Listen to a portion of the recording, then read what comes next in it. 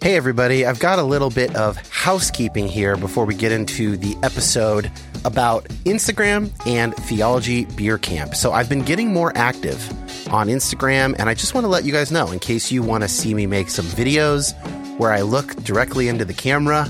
I'm sharing some stories and posts about basically all the topics that we cover on this show over at Instagram.com/Dan Koch. That's COKE, and the link is in the show notes.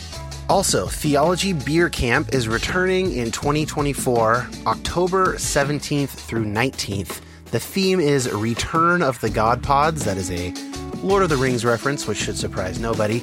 I will be there alongside Brian McLaren, Diana Butler-Bass, the New Evangelicals, Bible for Normal People, Tony and Josh from GGCH, of course, Trip Fuller and Homebrewed Christianity, and a whole grip of others. And you can use the promo code RETURNOFYHP, all one word, for $25 off your ticket. Prices go up starting June 1st. That link will be in the notes. I hope to see a bunch of you guys there in October. It was a serious highlight of last year for me.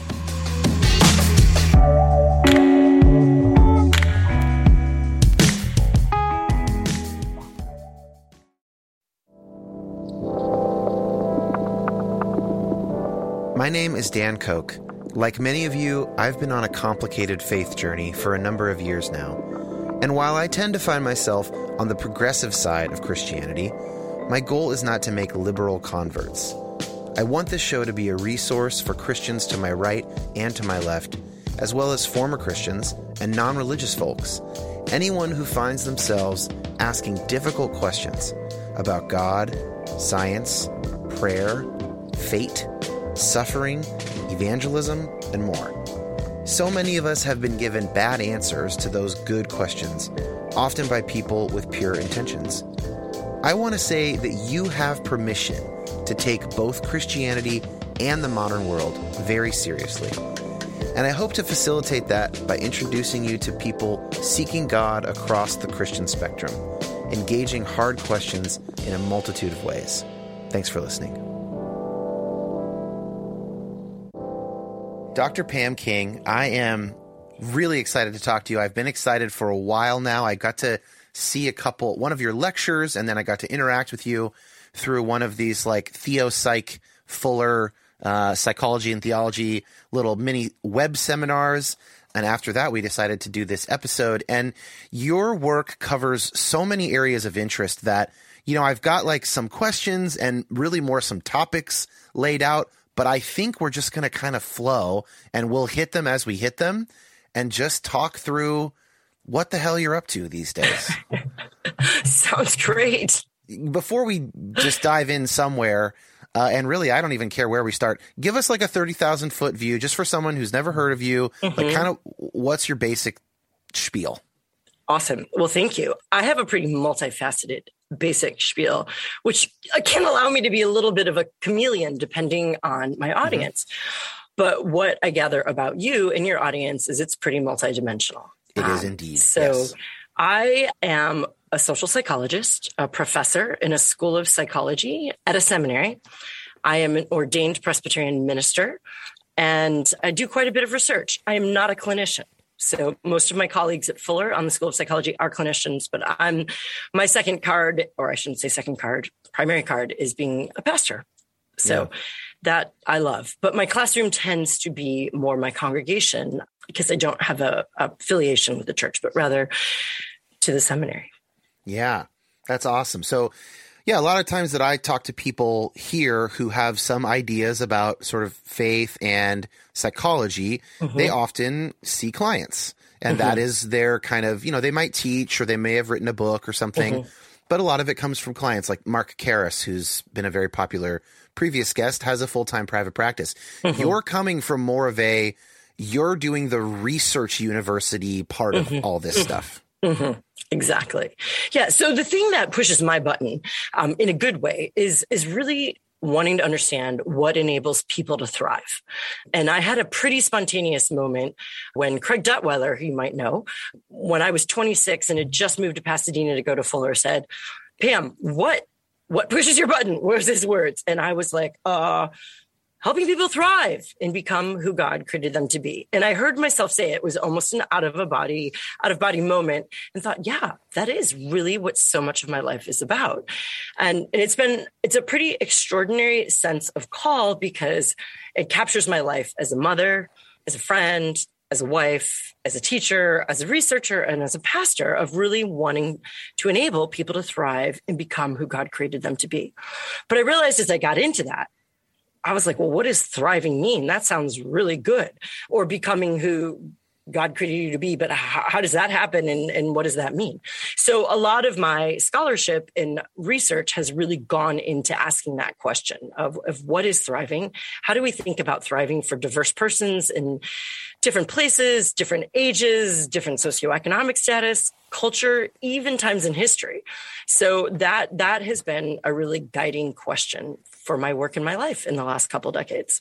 I think maybe a good way into talking about thriving, and I really hope that this is not kind of an interviewer overstep here, but I want to sort of paint a little picture for listeners. So the first time I saw you lecture, and I think that this is a standard experience, I was surprised, and let me say why. You are like a tall, conventionally attractive, blonde Los Angeles woman, and your hair is done, and you are dressed really smartly. And I have gotten to a point in my life where I don't expect someone who looks like you to deliver the kind of firebrand lecture on, evolutionary psychology, whatever it is, right? That I experienced from you. And I would guess that a lot of people have this experience with you the first time they interact. And that actually makes me think of, you are in the LA area, and there is when I think of the word thrive, one of the versions of it is a kind of an LA thing, which is, I think, oftentimes not very detailed. It's not very attentive to the thriving of diverse populations. It's actually very kind of consumerist and just a bunch of wealthy, beautiful, happy people telling a bunch of poorer, less beautiful, less happy people how they can be like these famous people. Do you know what I'm talking about? That kind of LA vibe, that kind of self-help vibe? Yes, I do. Which purports to be sort of spiritually open-minded and insightful, but is actually pretty vapid. So I think there's a fun interplay of all of that, and I don't even really know how to connect all that stuff. But it's another way in to thinking about what you're doing, because as you were describing, even just in the basics of thriving, like the stuff you chose to point out, becoming who God made you to be, thinking about diverse populations, like already we're getting such a more robust and sort of research-based thing, but in this like California girl package, which I just think I just love it. I love it that it's confounding in that way. Yeah, that was really definitely not where I thought you were going to go, but I love that you went there because thriving is this fullness of life in the complexities of who we are. It's a very embodied thing. And you're right. Los Angeles is a really unique place where there is a vibe and a lot of expectations. And I do check the box in a lot of ways, at least upon first impressions. But I can't tell you how that works against my favor in the academic world. I'm sure. And I don't want to be Julia Roberts in Notting Hill, where she's the sob story as the actress. But I often find people don't take me seriously. And that's a bummer. I do. And because I knew who you were, I was never tempted not to take you seriously. But I'm sure that does happen. And I'm sure that that's an interesting dynamic that basically all female academics have experienced to some degree or another. But that's, thankfully, women are just comprising a greater and greater percentage of all our best thinkers. And they're going to wipe that shit off the face of the earth. You guys are. But does it also open doors for you in terms of like, are there populations who will accept or listen to you with the really good stuff you have to say, who would normally only let in a more of a simplistic and surfacey kind of analysis? Do you ever find the flip side of that coin? Yes, I do. And it's interesting. I shared with you off before we started that I have 3 teenagers. So my life is really full. So I've actually kept my speaking and my work pretty literally close to home and fuller because of the demands of my life right now. Yeah. But I have found the more I get out, or when I am out, I am pretty good at opening audiences up. And whether that's personality or warmth or long blonde hair that might be having a good hair day today, or it's a scientific background, or it's a religious background, or a person who's deeply steeped in a life of attempt of faith, that I am pretty good at opening various audiences, or I find people receptive, which I appreciate. And I am pretty intuitive at figuring out what is the door that needs to be opened in this room, whether it's science, empirical data, theology, Bible verses, current humor, hashtag, a foul. I've been known for foul language. I'm pretty good at addressing, or with kids in different types of schools. I'm pretty good at school crowds, parent crowds. Yeah. I'm getting older, so I've crossed quite a few decades at this point. So I'm pretty good at a lot of, but that's been great. And then I love finding an entry point and then being able to bring what I hope is a really robust and substantive offering of what thriving is. And my desire is to give people a vision of a really meaningful, full life that matters, that they can pursue, whether they're coming out of Santa Monica and a trendy vibe life, or they're coming out of a really repressive religious background that is all about conformity. And that's not necessarily conformity to the image of God in Christ. It's behavioral conformity. So I really look for different angles in, and then try to expand people's imagination about what their life as individuals and corporately with humanity can be about. That's awesome. I mean, that's a real skill, and it's something that I've been thinking about more and more as I work on my own research and start thinking about how I'm going to be presenting it and to whom and what audiences. If I could exclusively speak, to overweight men at craft breweries, then I'd be in everywhere I went, but that's not what it's going to be like. And so, I have my own kind of physical image, and I have to think about how to, so that is itself a real skill. It's probably a communicative and cognitive skill. But not one I've given a ton of thought to. So it's interesting you bring it up. But I'll tell you the funniest door opener ever. Yeah. In 1997, I was doing a second internship for my ordination. And I had been at Menlo Park Presbyterian Church, a very large church now known as the Menlo Church, for 4 years. And so my presbytery was like, you need to find a small church. So being the very obedient person I can be at times, I found the smallest church in Pasadena and was interning there. And it had I think the mean age was 79. Wow. So older generation, this was the 90s. So they're born in early, 1900s. And one of the comments I got was, well, I don't listen to female preachers, but your voice was okay. So I kept coming to hear you preach because you have a nice, soothing voice. I can't stand scratchy female voices. I was like, wow, that's a new one. Wow. I mean, it's kind of like, I don't want to give the impression that what I'm most interested in this conversation is this talk around aesthetics and being confounded. Of course it's not, but it is, I was more struck than usual when I first was watching you. And it just did make me think of there's maybe something there that's kind of interesting. And, it's like Jonathan Haidt says, if you want to pass gun control legislation, you don't have a Democratic politician or, talk to voters. You have a retired military general, a retired NFL head coach. That's your spokesperson for gun control. There you go. Know your audience. That is a part of persuasion. And if we pretend that we're not trying to persuade people, we're bullshitting ourselves. We are trying to do really good work. You have done much more of it than I have. But once you've done careful work, you want people to understand it. And then it's a different kind of strategy at that point than the initial work.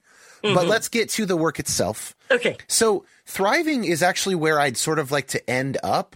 Okay. In one of your talks, you kind of gave this flow chart of religion into virtue, into thriving. And I think that might be a kind of a nice rough structure for our conversation. Great. And then we'll go wherever we go. So awesome. If that's the structure, the context is religion, the thing we're building in ourselves is virtue, and then the end result is thriving. Is that, first of all, is that a good way of saying it? Well, I get really picky on end results because thriving is a process. So I often have been known to say it's not a destination, but rather it's a direction. So, okay, maybe instead of end result, like the consequence of our virtue is thriving, which is ongoing. Okay. So then let's start with religion. So religion and the context of religion in the United States that we find ourselves in today. I don't know. What do you think is important to kind of lay out with virtue and thriving as our conversational destinations? I like that. To be clear. So, semantic destination. So this is a great question. And actually, it's really autobiographical as well in terms of my scholarly work. So where I really started as a social scientist was trying to unpack for other social scientists why religion and spirituality is worth looking at. Because when I started my PhD work in the late 90s, there was no positive psychology, or if it was, there was, two people talking about it in Pennsylvania. Will you define positive psychology? Because that's a really important subfield for what we're going to talk about. And we've talked about it a little bit on the show, but not a ton. Yeah. So, and I will say, I'm not totally a positive psychologist. I'm a positive developmental psychologist. But so I will speak from the area of positive developmental psychology, which has often points at saying that psychology has evolved as a field to look at what goes wrong with people. Right. So psychologists treat pathology. Mental health is actually defined by mental illness. And when I started doing psychology, mental health and well-being was literally measured and defined by the absence of pathology. Yeah, just if you don't have a disorder, you're mentally healthy. Yeah, exactly. So if you're not anxious, and I was looking at youth, if you're not anxious, incarcerated, delinquent, anorexic, pregnant as a minor, you were doing well. And that is actually, as a person of faith, that left me really frustrated and unsatisfied. No, we need a better vision for young people in this country. And my faith has resources for that. So why doesn't psychology? So I kind of put my theological work on hold for a bit, had written about this reciprocating self concept, and then went and pursued my PhD and did areas of work in this. And I was really, I think, intuitively convinced that faith could be helpful to kids, but not always. We know it can go totally wrong. So over time, my research has really focused on the resources within religion. And I actually will define religion and spirituality differently, but I think they're overlapping. But people have access to belief systems. And actually, COVID really knocked it out of the park, demonstrating that people need transcendent belief systems. You need to know what end is up. You need to know what matters. You need to know where help might come from, what you might have hope in. And I don't think our society has been pressed in that way for decades. How would you say it's become clear that COVID has shown that? You probably were looking for different things during the COVID pandemic and lockdown than most of us were looking for. What were you looking for, and what have you seen? Well, I've really seen, it's really interesting, even within the peer-reviewed psychological literature, people are actually talking about beliefs, which is nuts. I've hardly ever seen that in the psychological literature, because of the adversity and challenge, and at times even what we would call trauma in COVID, people were looking to cope. So it was how do I make sense? How do I make meaning? How do I re-find order in my life when I've been stripped of my normal peeps? I don't know where toilet paper is for a while, and reestablishing how to make life. And in those times we're forced to ask what matters and what's bigger than me. Is that the same thing as the term that gets thrown around in the literature a lot of meaning making? Some of that is. So as a psychologist, we understand that there are beliefs that are out there. So I grew up in a family that was really into health food in the Midwest.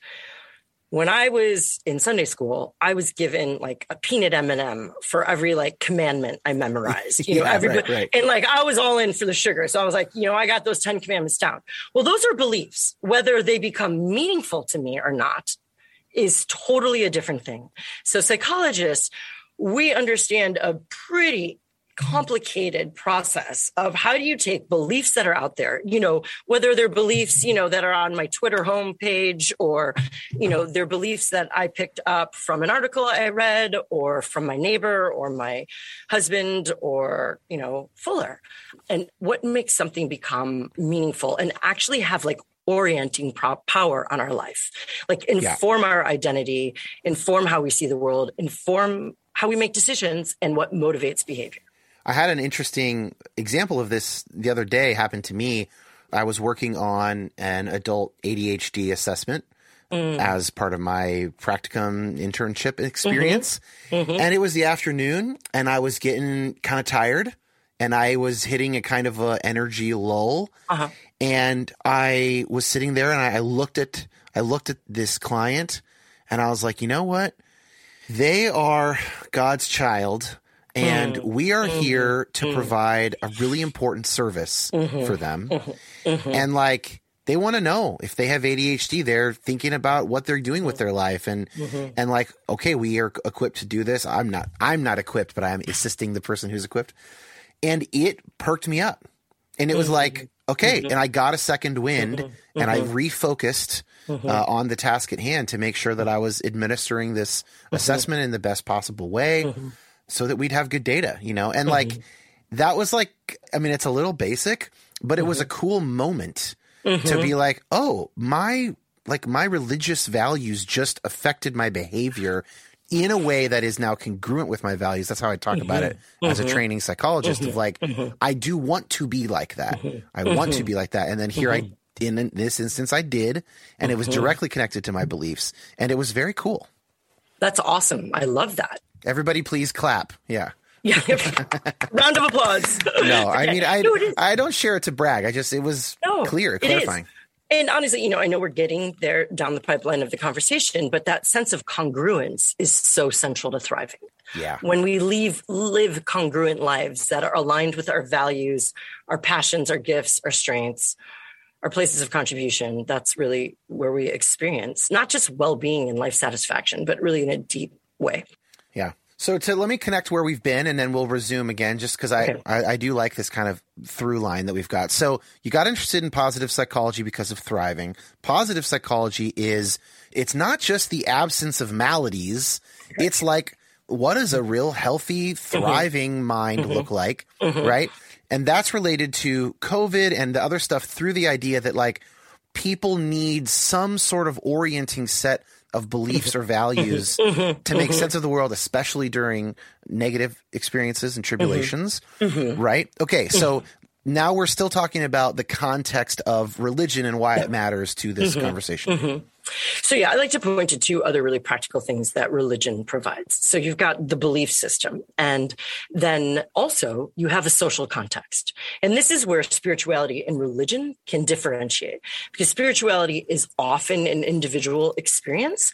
And sometimes there is a community, sometimes it's shared informally, and sometimes it is really more networked or more intentional with the community. So social contexts are so important. I mean, like we have a science of relationality right now that's booming. Interpersonal neurobiology, the dominant framework in developmental psychology is relational developmental systems that looks at how humans are shaped and formed through relationships. We know our genetic predispositions, the way our genes are expressed, are even altered through relationships. So relationships are hugely powerful. And in our increasingly, I often talk that our society is leaving the traditional structures that made up, like especially Western United States. This is the bowling alone idea, where we had the YMCA, we had congregations, we had, you know, the Masonic Temple is across the street from Fuller. These institutions that really created the social fabric of our country are really falling apart. And that, I don't mean necessarily a negative connotation. I used to think that was just awful.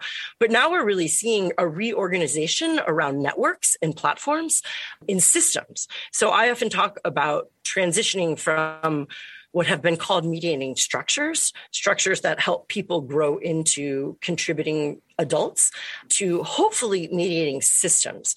But systems tend to be more transient, not have the accountability and intimacy that these institutions used to have. And they often don't have those comprehensive belief systems. So religion, right. Like, let's just think a congregation, there's mentors, whether it's, a guru or a priest or a pastor that's hopefully doing good work and is well relationally formed as well. There are teachers, there are opportunities to serve, there's opportunities to learn, there's opportunities for models, for spiritual modeling or role modeling. So all this really good stuff happens within the social context of religion, or can, right? I've been thinking about mediating structures as well. Like, an example that I often hear is the military, right? Uh-huh. So the military is an organization that really churns out a certain kind of person. Mm-hmm. If you join the military, you expect to be changed in a set of particular ways. Mm-hmm. And when you come out, you're going to be loyal. You're going to be disciplined, right? You're going to be able to interact with most sectors of society in a polite way. You're going to be, whatever. You'll be more courageous. And we come to expect that. If I'm hiring for a job and I see that someone is a military veteran, I have some assumptions about the way that their character might be different than the other applicant who's been, I don't know, a freelance beat maker for his 20s or something, right? Yeah, right. And then I've been thinking about it in terms of my own PsyD program that I am being trained to think scientifically. That is one of the things that I'm noticing in myself. I'm thinking about, is that anecdotal or is that something that could be shown? Is that an empirical question that could be actually, could we resolve that? Right. Or is someone just kind of talking about their intuitions in a way that they're a good talker and they've been rewarded for talking good their whole life?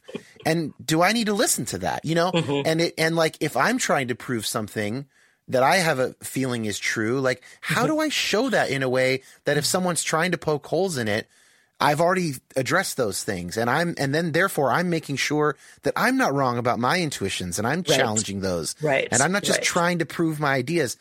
This is a kind of formation. It's not nearly as totalizing as the military is, because I don't have to get up at a certain time, and they're not forcing me to be in good physical shape. Obviously, there's a lot of differences, but it is turning me into a kind of a thinker and a kind of a worker and researcher. Absolutely. In a way that I'm actually really valuing, and it is kind of priceless. And I was never a part of one of those structures until I did this graduate school. I went to undergrad. I was in a band. A band doesn't really turn you into any kind of person.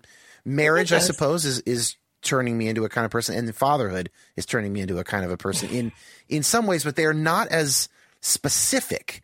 And that's what's interesting about these structures.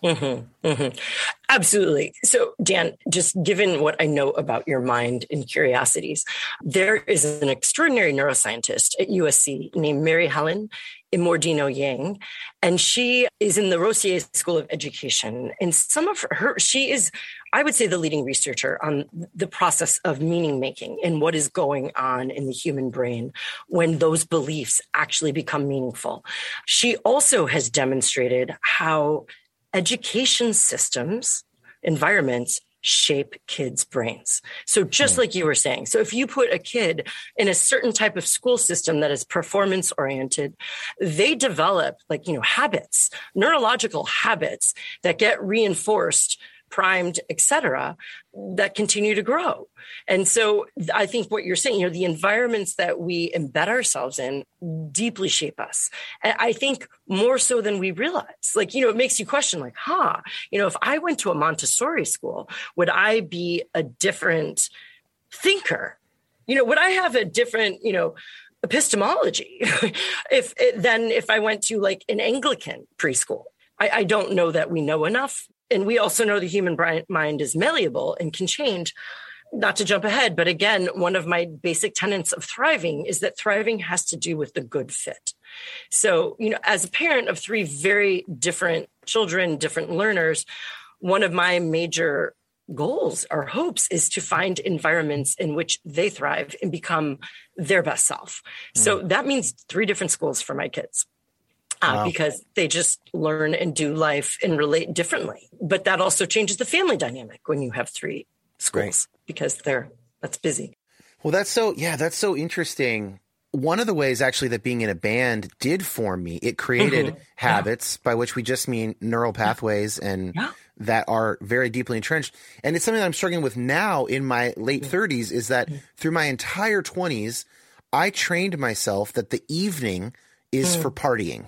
And we were not that kind of a rock band. Like, I don't mean partying in like the Led Zeppelin sense, but I do mean like, you have 2 or 3 drinks after the show because probably you've got friends who came to visit you for the show. Yeah. And if you don't, you're going to go talk to fans and you might not be in the mood. So you have a drink and then it puts you in a social mood. And then when we're in the studio or we're writing a record, renting an apartment together, you have drinks in the evening because you're all hanging out and you're in a band for a living. And now it's like, actually getting my party on a little bit on a weeknight is not very congruent with the stuff I have going. That's not, I don't like that I still have that as a default for the evening. Like I could read in the evening. There's a lot of things I could do in the evening that bring me joy, but my impulse is to pour a drink or something because that's what I did for 10 years. Yeah. As a structural part of my job and living, because I had a weird job. And that's it's another example of these environments. They really shape us. And if I hadn't been in a band for 10 years, I probably wouldn't have that same intuition or behavior habit. I would have other ones. I am having a senior moment. Is it Paul?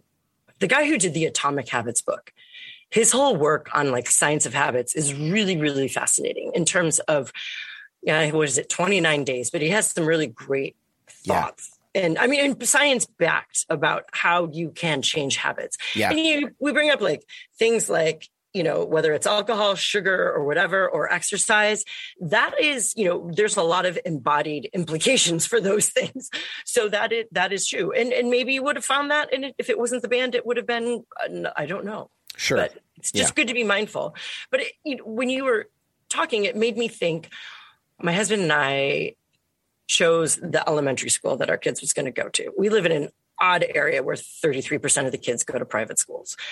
We ended up picking independent Catholic school because we loved the adults that were coming out of that school. It wasn't really necessarily about the degree of academic education, but it was what they were being formed and shaped to become. Yeah. And that's worked out really, really well. But that's what we were after. And so, who knows, like what they would be like if they went elsewhere? Would they be the same? Not exactly, but you can't know the counterfactuals, but we can know that environment makes a huge difference. And so I believe you had one more item about religion before we move towards virtue. What else did you want to add? Okay. So I think the practical things, beliefs, the social context, relationships, and the last would be practices. So the habits that we cultivate in a religious context, there are very explicit cultural liturgies or tools that we learn, whether it's prayer, worship, again, meeting with people. And from a psychological perspective, a lot of these practices are really important because they either help us with what we know now we call regulation, like emotional regulation, to calm us, different forms of prayer, whether they're contemplative or otherwise meditating on scripture, lectio divinas, are all really important for regulating us. And they also orient us, especially when they're like scripture or there's teaching involved. But they also serve to elevate us. And I don't hear this talked about in religion so much, but that is so much of the point of worship is elevation, is that emotional arousal that points us towards something bigger than ourselves, that arouses our senses, acoustically, smells and bells in some traditions, visually, different traditions go for different aesthetic arousal. That really helps us elevate and not just be mindful of something bigger than ourselves and experience transcendence, but also from a thriving perspective, helps us also move forward. And within positive psychology, there's a very significant theory that's referred to the broaden and build theory that was coined by Barbara Fredrickson at UNC. And the very oversimplified version of broaden and build is that positive emotions help us calm down, but open us up. They broaden us so that we can be more creative, more generative, and connect more with others, which becomes a very helpful perpetuating cycle. Yeah, virtuous cycle. Yeah. So religion at its best provides those. And some traditions do it differently. And I think people seek different denominational experiences or religion or spiritual experiences because they resonate more with different, practices. I mean, we use the word vibe all the time these days. I think it's actually a great way to think about religious experience or religious congregations. So. What kind of vibe works for you? Yeah. Yeah, exactly. And we mock that. And, I think there's been, at least like in the evangelical tradition in the last decade plus, church shopping. Oh, it's not a consumer orientation. You just go to the church that you're supposed to go to and invest in that community. And I think there's a lot of wisdom there, but also I find that these structures can become so rigid that they're not growing to meet the needs or meet the vibe to resonate with the people that they're serving. Yeah, that is so interesting. There's a lot in there, and I want to kind of respond to a couple different bits. So in one sense, this idea of not just self-regulation, but also elevation of the self makes religion and the practice of one's faith, the sort of the organized practice where people are doing similar things because they work. That is like a perfect bedfellow for positive psychology, it seems. Yes. Oh, absolutely. I've made a career out of that bedfellow. Okay. It's at least good enough to have made your whole career. The other question I have is I do not come from a charismatic background. I have very little experience with charismatic forms of worship. I do have experience with contemplative practice, which is kind of the quiet version of the charismatic approach, in terms of its direct experience, and it's as unmediated as possible. But of course, I really respect the work of Sarah Lane Ritchie, our mutual. Hey, do you know her? Or at least her work? Well, just through the theopsych. Yeah. But her work around spiritual technologies and we're always mediating and we're always setting ourselves up to succeed. So I know that there's no such thing as a totally pure experience. But I'm wondering if you know of research around the more charismatic Pentecostal type expressions. Is there peer-reviewed research on what's going on for people, what it's bringing to the table, that kind of a thing? Yeah. So, that's so interesting that you say that. I haven't seen anything super recently, but I know even in the 80s and 90s, Arch Hart, who was a dean at Fuller, was doing whatever more primitive neuroanalysis we had of people speaking in tongues. Okay. And so definitely there's been that. I think Andrew Newberg has also done some interesting studies on charismatic experiences. The thing that's super trendy right now is the psychedelics research. Yes. So David Yaden, who I think right now is a research professor at Johns Hopkins, he does a lot of work on transcendent emotions, and he just published, you did a study of semantic analysis of Facebook pages of how people are talking about religion and spirituality. This just came out 5 minutes ago. Cool. And he also gave them a questionnaire about unitive experiences or religious experiences. It was really fascinating to get at this growing distinction between how people who are religious might talk about experiences and how those who aren't. But the psychedelics thing is exploding. In fact, Union Theological Seminary in Berkeley just announced a new psychedelics lab. I got that email literally, I think it was yesterday or Saturday. So there's lots of very interesting work on the spiritual experiences mediated through substances. If you're the kind of person who is interested in and takes seriously any kind of ecstatic experience on psychedelics or maybe take enough marijuana or whatever, and if you think that there's something to that, should you also, to be consistent, take speaking in tongues seriously? I mean, are we? Absolutely. Yeah, you should not be looking down on the blubbering Pentecostals and thinking that the guy on a trip is really learning something about himself, right? Right. I mean, you got to consider both ends of the spectrum. Now, I confess I am one of God's frozen chosen, a Presbyterian. Yeah. So that's not my background either. Either of those two. I don't know if they're different ends of the same spectrum or same end of the, but you're right. You have to take all these ecstatic experiences really seriously. I love architecture, random thing about me, but the cathedral at Chartres in France, I was obsessed with for a part of my life and was so excited to go. And when I learned that it was actually painted in brilliant colors initially, and all the stained glass was really purposely done to ignite ecstatic experiences for people in the Middle Ages. I just am fascinated by that aesthetic arousal. And someone raised in a more Calvinist tradition, which really didn't go for that. Very fascinating to me, like how, in my language, God speaks to us through different channels.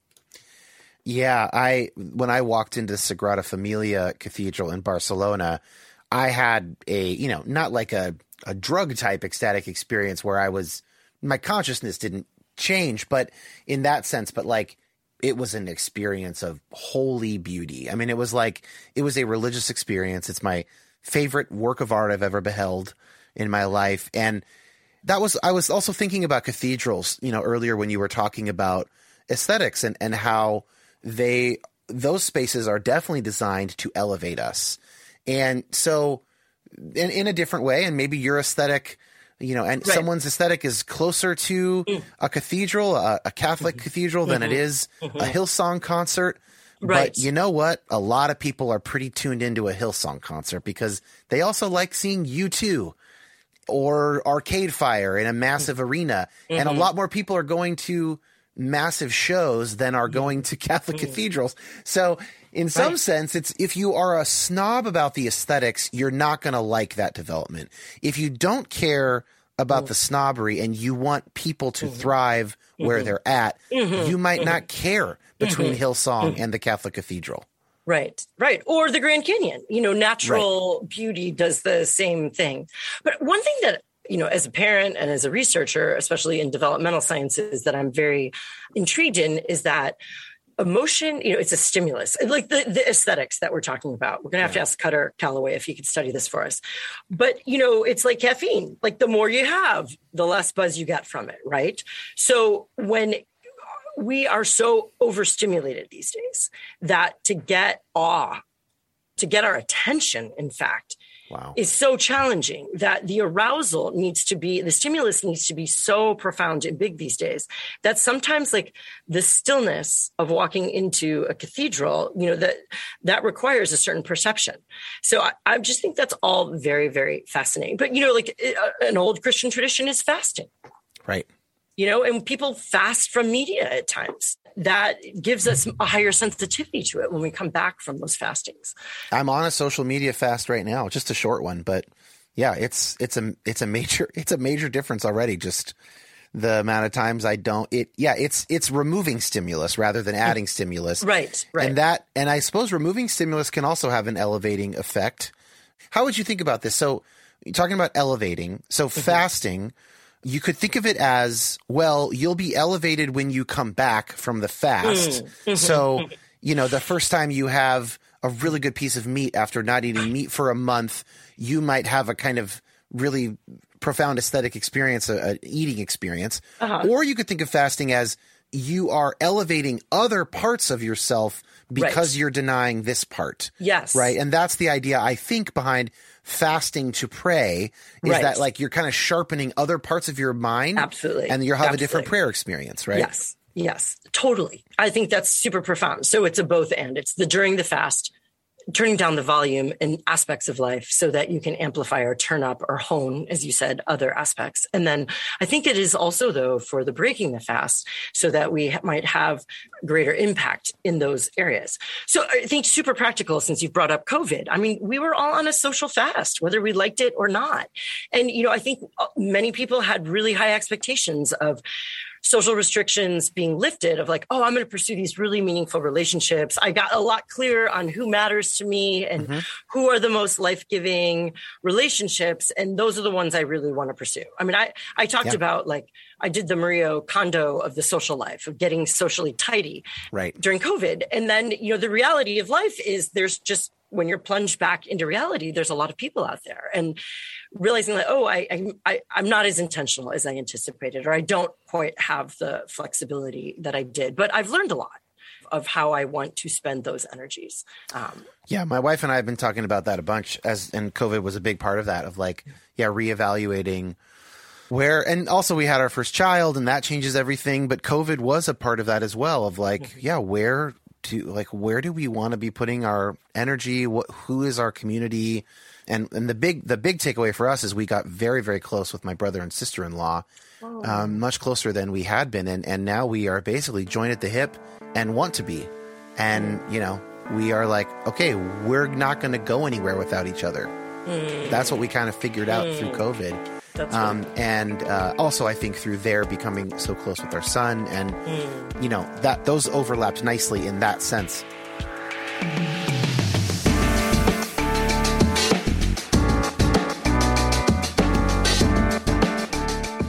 I've been having a blast talking with former guest Tony Jones, responding to this kind of mega hit Christianity Today podcast, The Rise and Fall of Mars Hill. And if you become a patron of this show, you can listen to those response episodes that he and I have been doing. Every couple episodes of the Mars Hill podcast, we will do about an hour of our own response. You can become a patron at patreon.com/Dan Koch. It's $5 a month. And it also includes possibly the best thing related to all things in the You Have Permission camp. Possibly the best thing is the Facebook group, which is for patrons only. There are very good reasons for that. It is an awesome online community. So if you want to think about that, patreon.com/Dan Koch, and back to my chat with Pam King.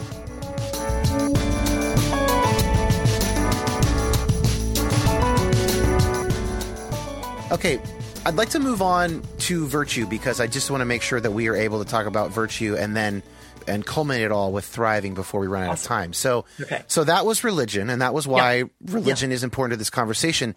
And we've already talked a little bit about habit, and I imagine that's very related to virtue. So maybe just define virtue as you see it as a developmental researcher. Yeah.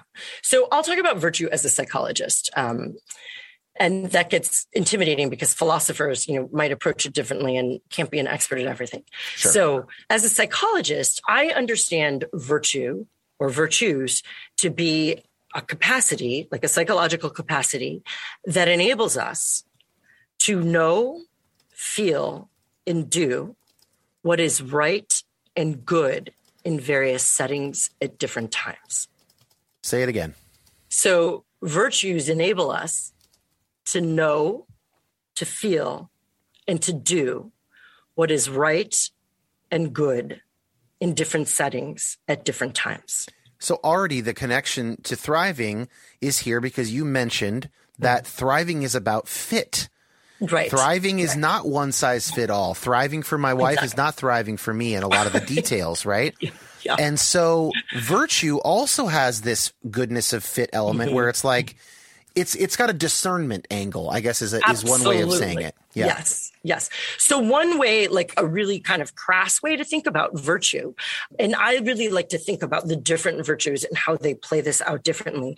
But from my perspective, virtues have like a navigational role. They like serve as a GPS, like they orient you in the right direction. But they also motivate you. They have that emotional quality. So joy is the virtue that I have spent the most time thinking about. And not all people think of joy as a virtue, but I do. I prefer a thicker understanding of joy than just like, oh, happy, delightful, positive feeling.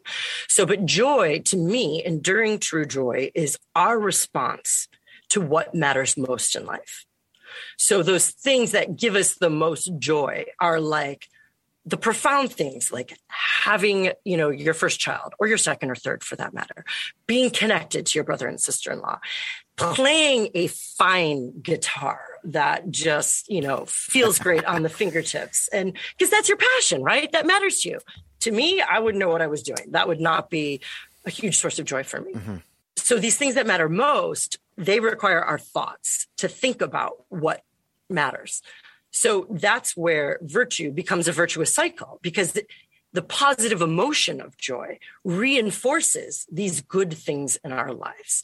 And my understanding of joy is really thick, and like joy and justice they're great bedfellows, because what really matters are things that work towards justice. So my gain at someone else's plight is not true joy.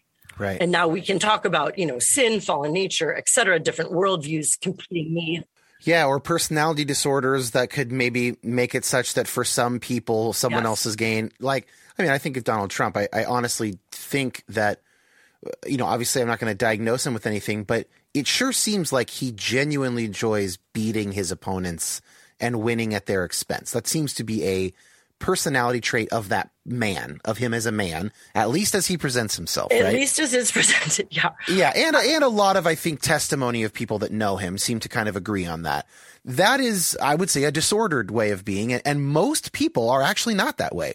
Most people, I think, when they are, again, and now I'm kind of using the old school, free of psychopathology, but even just people at a 50th percentile level of health or whatever don't love crushing their opponents. No. They actually, if they can help their friend and they are also helped and everybody is happier, most people consider that a win. And that would be more meaningful than winning at their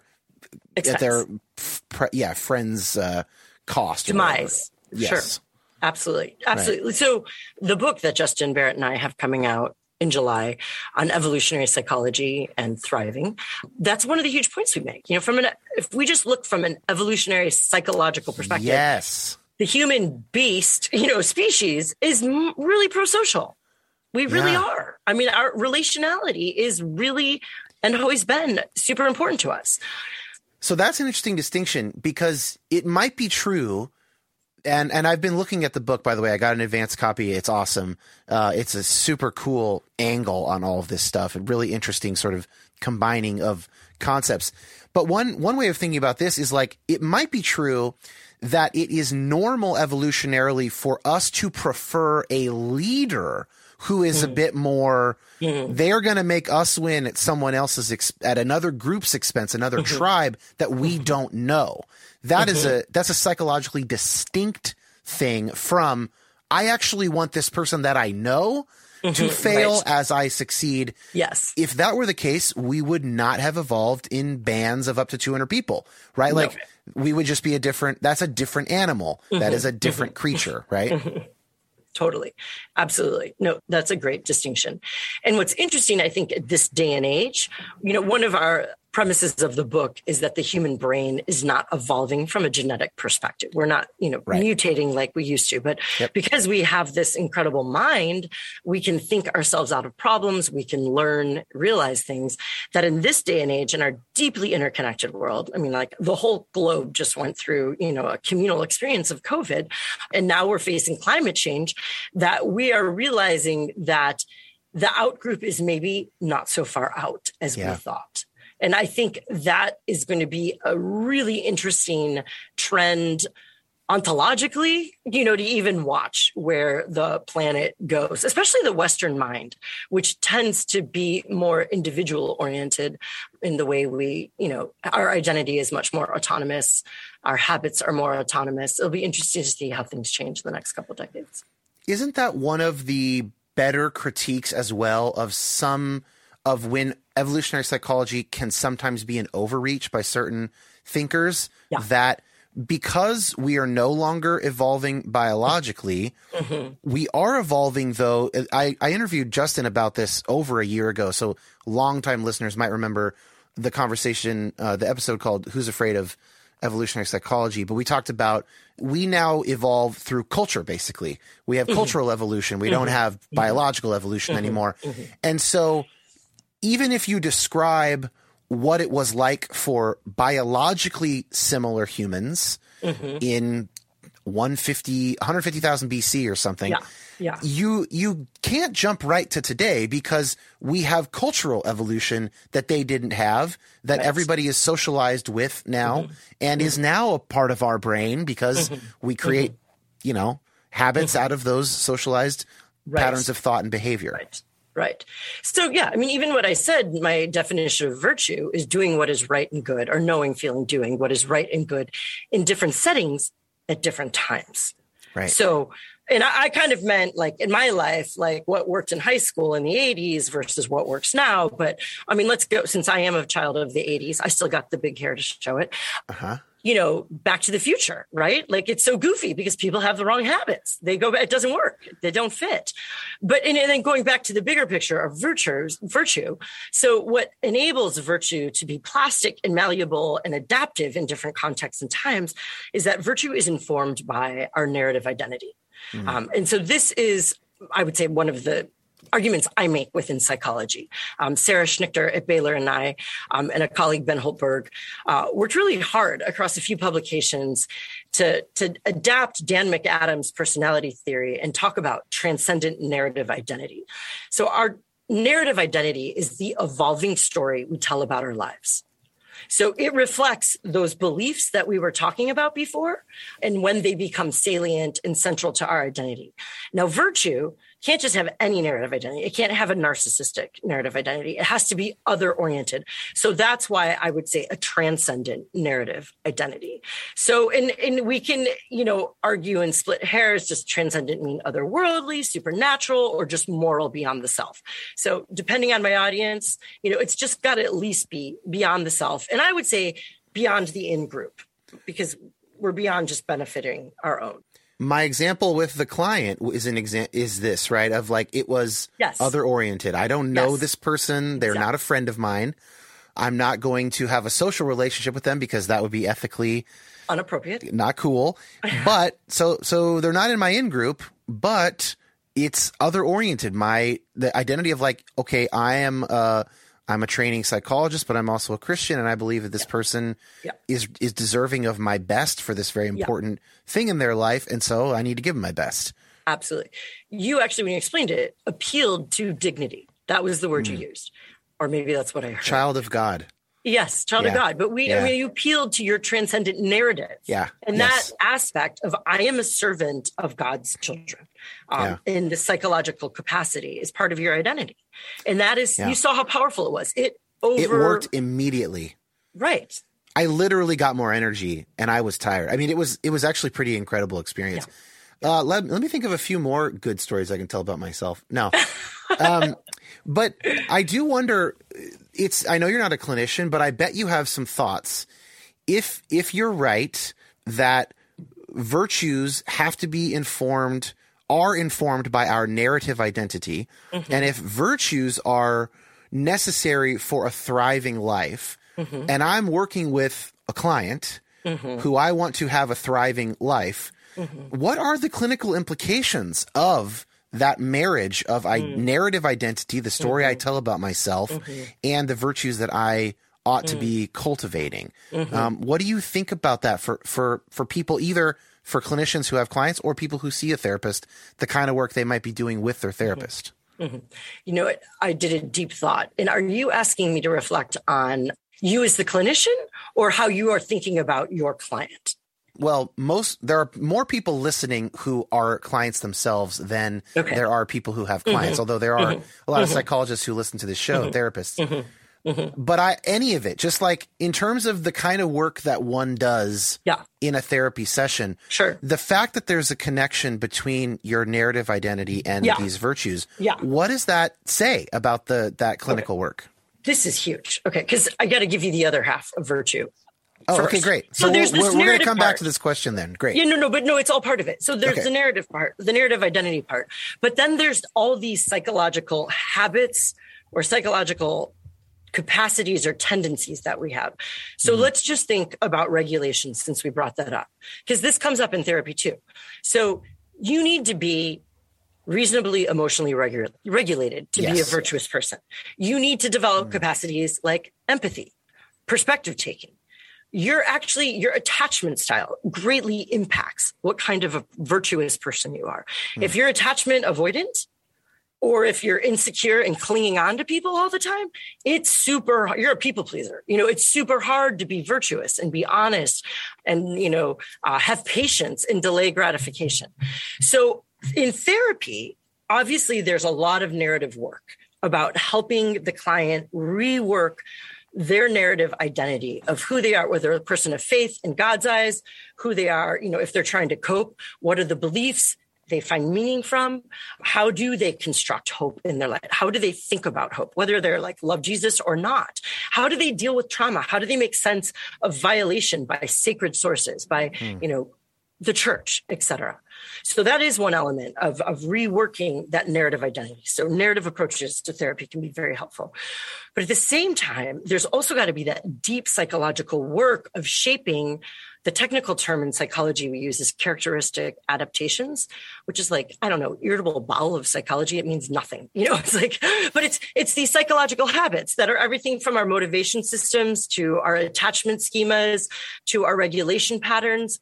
So again, like even people who have internal self-regulation, which actually refers more to goal setting, people who can set goals that are wise and realistic and take baby steps to pursue them are more apt to be virtuous and more apt to thrive, right?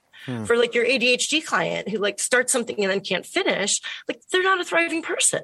That's really hard. It's really frustrating. And it's really frustrating when you sabotage your own journey. So like therapy has so many different ways to sculpt, inform, and nurture someone for a virtuous life. At the risk of a little too much inside baseball that I know you and I will appreciate, and maybe some people will think is too much, but there is a lot of tension within the psychological community between generally more brief, quote, evidence-based, unquote, interventions, cognitive behavioral therapy, learning some skills here and there, very in the moment. You can do these in any kind of outpatient or governmental setting in 6 weeks, 12 weeks. Sure. And then the longer, less structured, often more narrative-focused work of psychotherapy where you might work with a client indefinitely and get into their family of origin and get all this stuff.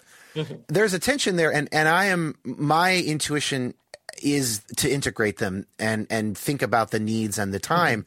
And I think that this might be an example. We could use this as an example of how to think about that, right? So let's say you have someone who is struggling with their family. Maybe they're not treating their kids the way they'd like to treat them.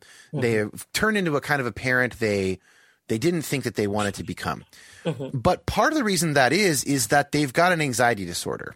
And every time that a certain thought comes in, they ruminate on it and they become dysregulated. Their heart starts racing. They get in a bad mood and then they take that out on their kids, right? Now, let's say also their mom had an anxiety disorder. Okay, so we've got now I want to do something short term with them. Like when you start having a panic attack or an anxiety attack, like how do we think about that? Can we disrupt that? Can we get in? Can we get some metaphors that we can think through? But then also let's zoom out. Let's talk about your parents and let's talk about your broader relationship with your kid and what was your mom like to you when she was dealing with panic. And, so it's like you got to have both. And I don't understand people who exclusively want to do the cognitive behavioral therapy and not look at the story. But I also get frustrated with friends and acquaintances that have boomeranged so far away from that stuff that they don't want to really learn those skills or do that stuff when that would really help them get a little space, Yes, absolutely. So is that jive for you?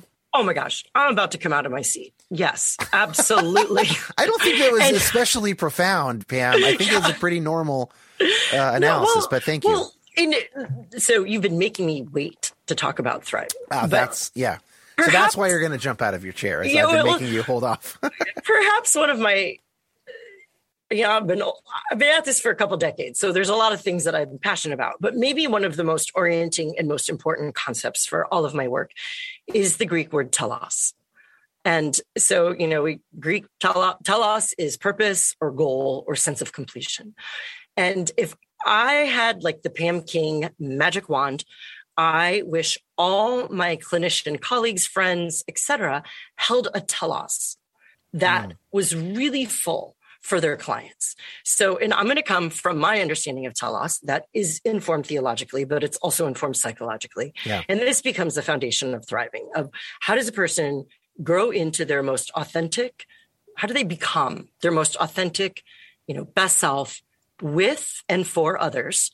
So in relationship, not just relationships that give to me and support me, but relationships where I contribute, that is aligned with my evolving ethical ideals and my sense of like spiritual devotion and commitment. Now, if I was speaking with a purely Christian audience or theologically oriented audience, I would talk about the image of God, the Trinity, being unique persons, particular persons in relatedness, being conformed to the image of God in Christ. So if our pursuit of selfness in becoming my best self, violates relationships and violates me becoming more Christ-like, that we're askew there.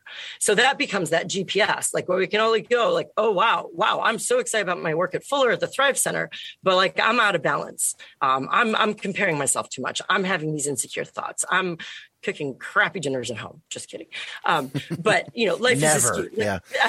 That becomes an indicator to me that I'm a bit off course, that I need to reorient it. So going back to clinicians, I really wish clinicians held this view in mind that they're trying to enable their clients to not just function, but operate at a level where they can pursue that sense of purpose. That's their fullness of self in relationship and virtuous, becoming like Christ, et cetera. And that whether you're doing, a brief intervention and you've got, someone on an HMO who's getting panic attacks, I often talk very simplistically or oversimplistically about below the line and above the line. Yeah. You might be trying to get them just to the line or not too deep. But like, if you could at least tell them like, hey, I'm trying to get you so you can pursue this sense of purpose. Here's a book or, the goal is because actually when you focus on something positive, and this is where positive psychology is great. When you're activated in pursuing something that you love, you get that sense of flow. You actually get involved with people who are more like-minded. Right. Following purpose and the work of Bill Damon at Stanford and another one of his quote unquote disciples, Kendall Bronk at Claremont Graduate School, do just great work. And there's a whole now slew of purpose researchers at Cornell and Notre Dame and elsewise. But purpose is insane. Like when you pursue a purpose, it like brings everything online for you. So I'm always like, how do we help get people to a place where they can do that? Yeah. And, narcissism gets in the way. Bipolar gets in the way. But we got to give people skills, medicine, so that and self-awareness, so that when they realize like, oh, I'm in a bad place, I've got to realign. I might need to step off the path and get healthy so then I can go back. But whether you're doing psychoanalysis, object relations, DBT, I wish it was in this frame of moving towards this sense of becoming and othering with people. Yeah, I mean, as someone who's in the middle of, and again, this is kind of inside baseball, but a fairly down the middle APA doctoral psychology program, meaning our school is not really polemical about any particular approach or whatever. Mm-hmm. We get a nice wide spread in terms of what we're taught. I mean, we learn a lot about like strengths-based work with clients, which is feels like it's lining right up with what you're talking about. Yes. And I had a question for you that I think is a little less inside baseball, although it's going to sound like it. When you say you want a clinician to have a telos in mind for every client, do you mean the same telos, the same purpose for each client, or does each client kind of get their own telos based on the evolving knowledge of and interaction with the client as you get to know them better? And the reason I say that's not necessarily inside baseball is because there's implications for us as individual people, whether we're clients or not. Mm-hmm. Absolutely. No, everyone's telos is a guitar playing podcaster, grad student, father, brother who drinks coffee in Seattle. Yeah, exactly. Right.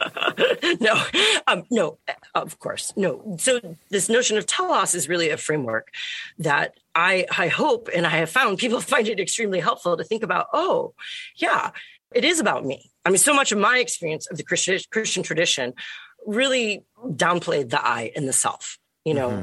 Especially for women.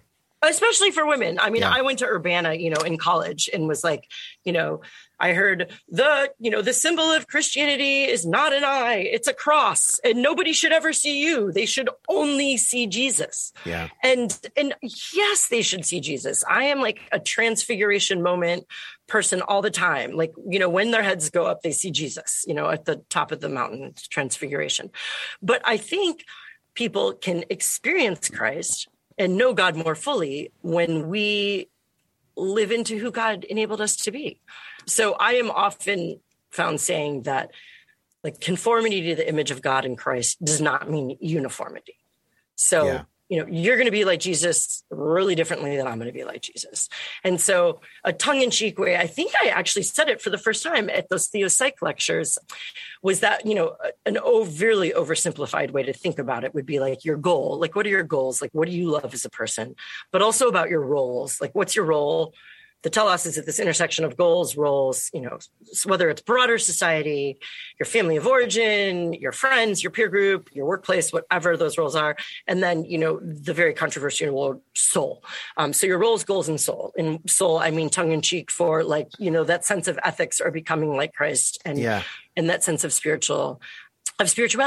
So it's kind of like a multifaceted 5-year plan in a sense. Yeah. And it adapts. It changes. Yeah. And your 5-year plan is not the same one 10 years from now, but it's like, which way am I headed in all these various capacities? Yeah.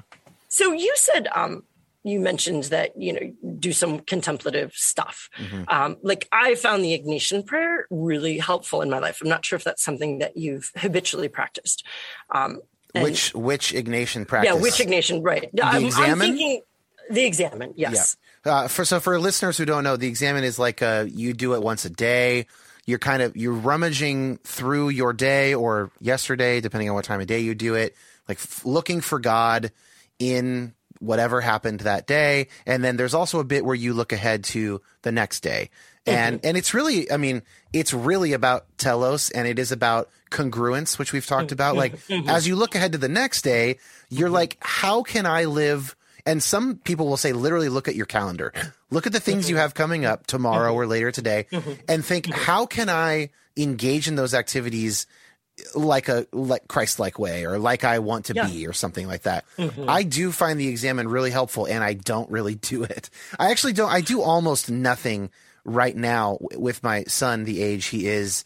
I used to use the mornings, and the mornings are just a giant cluster F given his age and grad school and everything. Mornings are chaos comparative to 2 years ago. But yeah, the Examen I do find helpful. I mostly do like almost content-free centering prayer, just because I have such a hyperactive mind. I think that ends up being kind of like the medicine I need most often. But but one thing that my wife and I have both been doing is a gratitude journal. Oh, cool. Which is a little closer to Examen. It's simpler. It's like it's one item every night, but never repeating. So you have to kind of think about it during the day and kind of notice things. And I got this from some positive psychology Yale lectures that were assigned to us as part of my program. And I've been keeping up with it, and so does she. But yeah, so anyway, back to the Examen. Yeah. Now that I've explained it, and that was all I was supposed to do is explain it, and I talked for a minute. But go ahead. No, exactly. Like you. So when I'm in, not a religious context, and the Examen's going to be lost on people, and because of my affection for joy, which I actually got involved with through Yale and Volf, but I often invite people to make a habit of, a daily reflection of where did you really experience joy? Where did you feel the most vivified, the most alive? And I also guide people not towards those extraordinary moments, but also like, those sweet moments of like, this is one of my favorite mugs. I love the weight of it. It keeps my coffee hot. It's a delight, but I have to be mindful to appreciate that, these sweet things are little gifts in life, and that is a little joy or delight. Yeah. So, when we can center and be aware of sources of joy in our life and be mindful about chasing joy or pursuing more of those, and also those places that maybe aren't just sad or sorrowful, because I think joy and sorrow so much have to do with what matters. So when we feel extreme sorrow, that's getting that same thing of those things that really pull at our heart. But when we're just more frenetic or feel languishing, or just, it's the inattentive states often of like, it's frustrating, or it's not my thing. There's certain parts of being a professor that just drain me.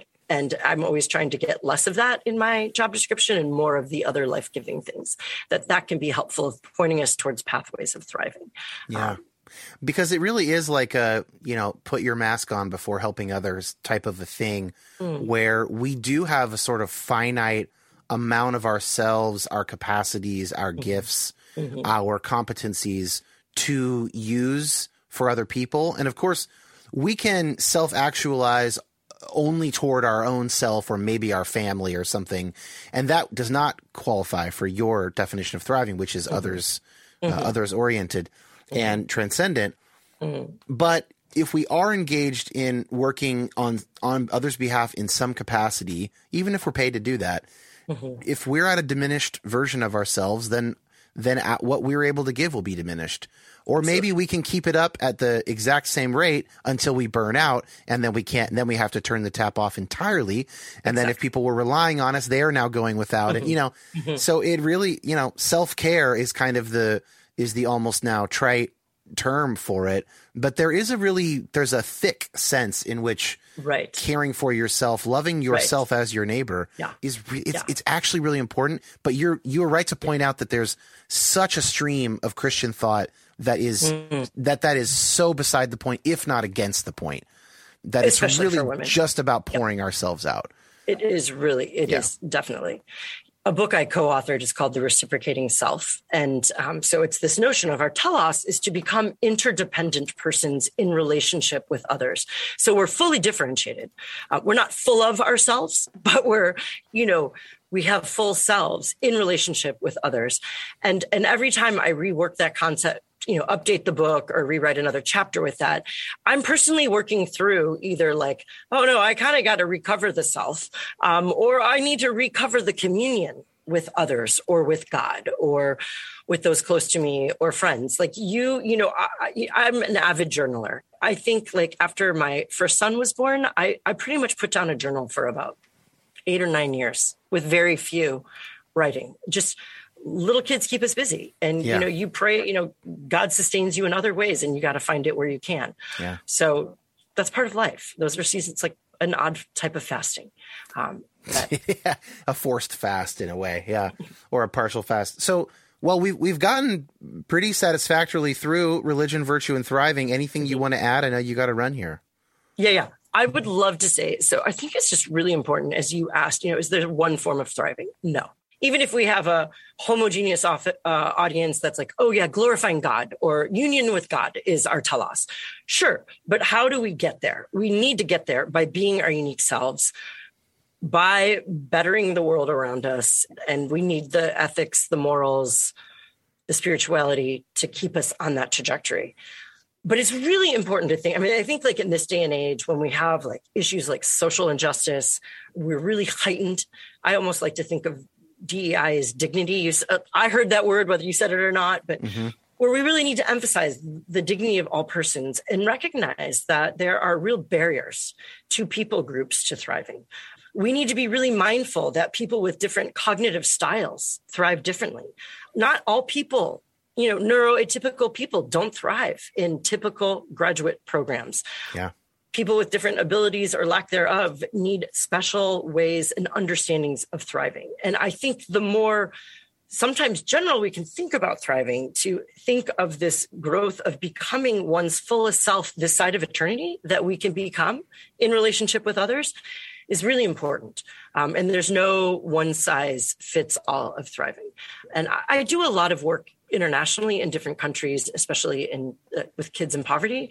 And that has been really ingrained, that these kids often who live in technically extreme poverty are thriving many days more than I am. And I'm not belittling or romanticizing poverty, but the relational robustness of their life, their joy in God and faith is really, I've learned a lot. I've been taken to school a lot.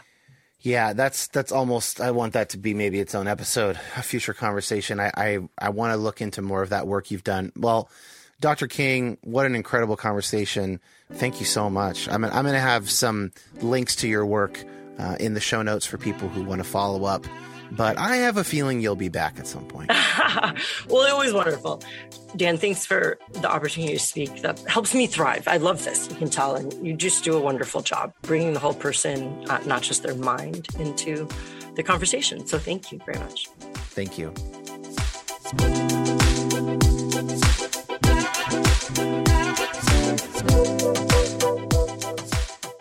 Got links to Dr. King's Thrive Center profile, her Twitter, and her Amazon author page in the show notes. Thank you to her for joining me and going a few different directions. Maybe that neither of us anticipated the conversation would go, but it was really, really enjoyable on my end. Josh Gilbert is my editor. He's available for other work. His email is in the show notes.